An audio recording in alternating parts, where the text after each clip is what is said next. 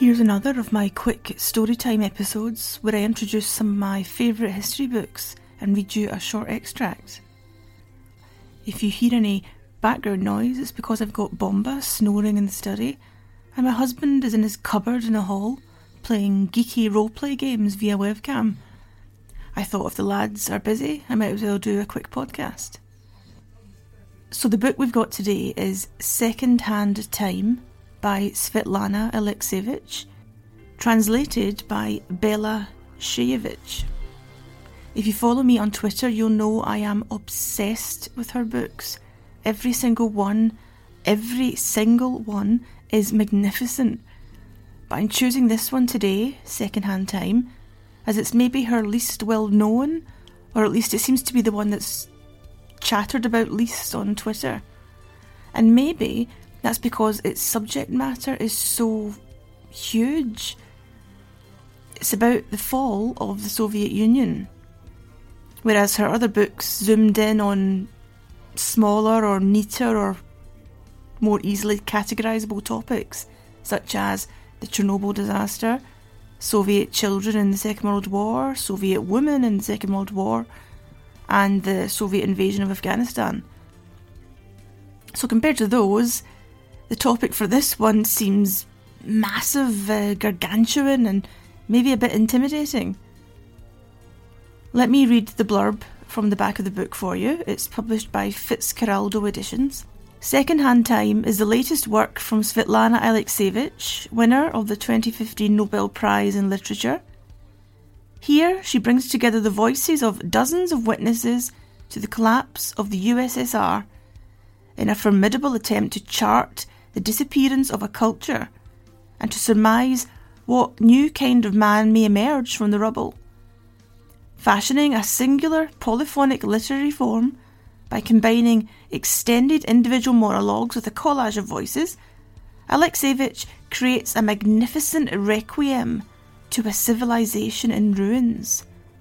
Brilliant, poignant and unique portrait of post-Soviet society out of the stories of ordinary men and women. So, like all her books, it's an oral history where we hear directly from the people who experienced this, and that is my favourite kind of history. It's the most direct and the most powerful. And as I said at the beginning, if you feel the subject matter is too huge to grapple with, or perhaps too alien to you, don't worry, because oral history is storytelling, isn't it? So just open the book and you will be thrown directly into someone's story. It's a welcoming kind of history, I suppose. Now, looking at the book, let's tackle the topic of shame. I have a history degree from, a good university. I read a lot. I consider myself quite well educated. But I was slapped around the face with my own ignorance, total ignorance, when I read this book. I was astonished at how little I knew about the Soviet Union and how it was perceived by the people inside it.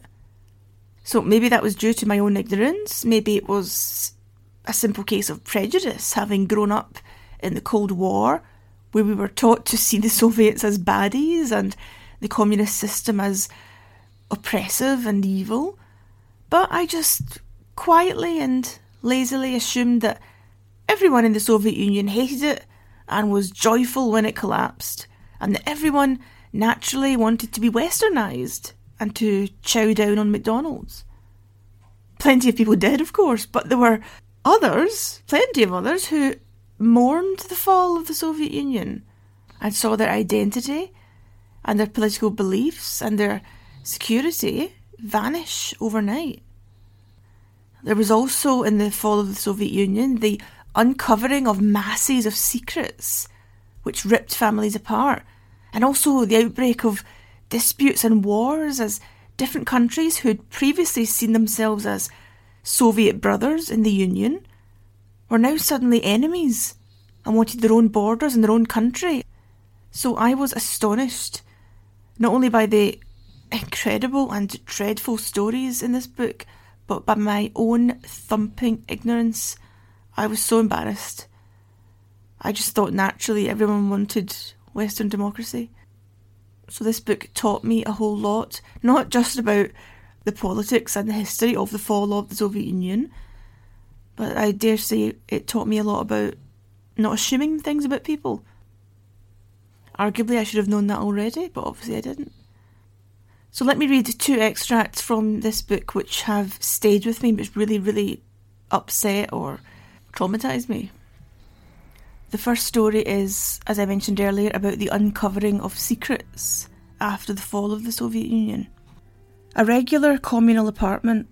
5 families live there, 27 people in total, sharing 1 kitchen and 1 bathroom. 2 of the neighbours are friends. One of them has a 5-year-old daughter, and the other one is single with no kids. In communal apartments, people were always spying on one another, listening in on each other's conversations. The people with 10 square metre rooms envied the ones with 25. Life, that's just how it is. And then one night, a Black Maria, a police van, shows up. They arrest the woman with the 5-year-old daughter. Before they take her away, she has a chance to cry out to her friend, "If I don't come back, please look after my little girl. Don't let them take her to an orphanage." So that's what happened. The neighbour took the child in, and the building administration gave her a second room. The girl started calling her Mama, Mama Anya. 17 years went by, and 17 years later, the real mother returned. She kissed her friend's hands and feet in gratitude. If this were a fairy tale, this is where the story would end. But in real life, the ending was very different, without a happily ever after. When Gorbachev came to power, after they unsealed the archives, they asked the former camp inmate whether she wanted to see her file. She did. So she went down to look at it, opened the folder, and the very first page was an informant report. Familiar handwriting. It was her neighbour's, Mama Anya's. She'd been the one who'd informed on her. Do you understand any of this? I don't. And that woman couldn't either. She went home and hanged herself. The second extract is about the war between Armenia and Azerbaijan, and again, shame, I knew nothing of it until I opened this book. We learn that Armenians had lived happily in Baku, Baku being the capital of Azerbaijan, and of course why not? They were all Soviet citizens after all. And then as the Soviet Union begins to break apart, it all goes sour. This story here is told by an Armenian who was living in Baku and finds that her Azerbaijani friends, neighbours and colleagues begin to turn on them. At night, the city was chillingly quiet. How can it go on like this? I can't stand it. What is all this? The horror? During the day, people weren't laughing anymore. They weren't joking around. They'd stopped buying flowers. It used to be that there was always someone walking down the street with a bouquet. People kissing here and there. Now the same people were walking down the street avoiding one another's gaze. Something loomed over everyone and everything, some sort of foreboding. I can't remember everything precisely anymore. The situation changed from day to day. Today, everyone knows about some gate. It's only 30 kilometres outside of Baku.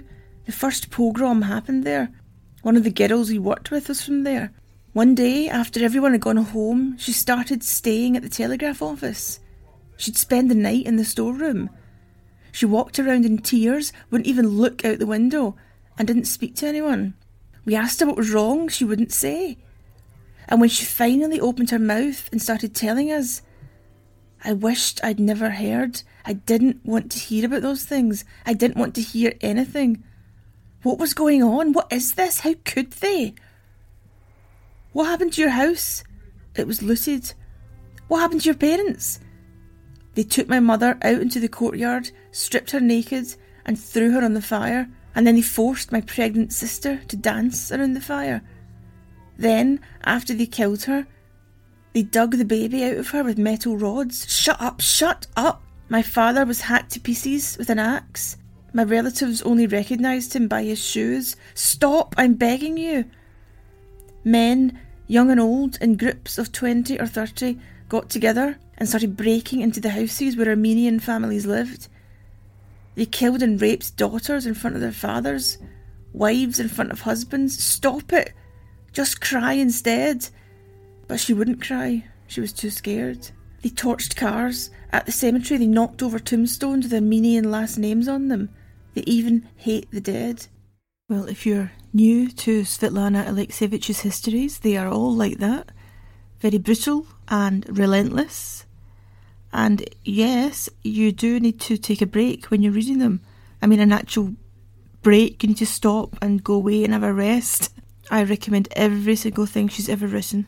So that was a quick review and extracts from Second-Hand Time by Svetlana Alexievich, published by Fitzcarraldo Editions.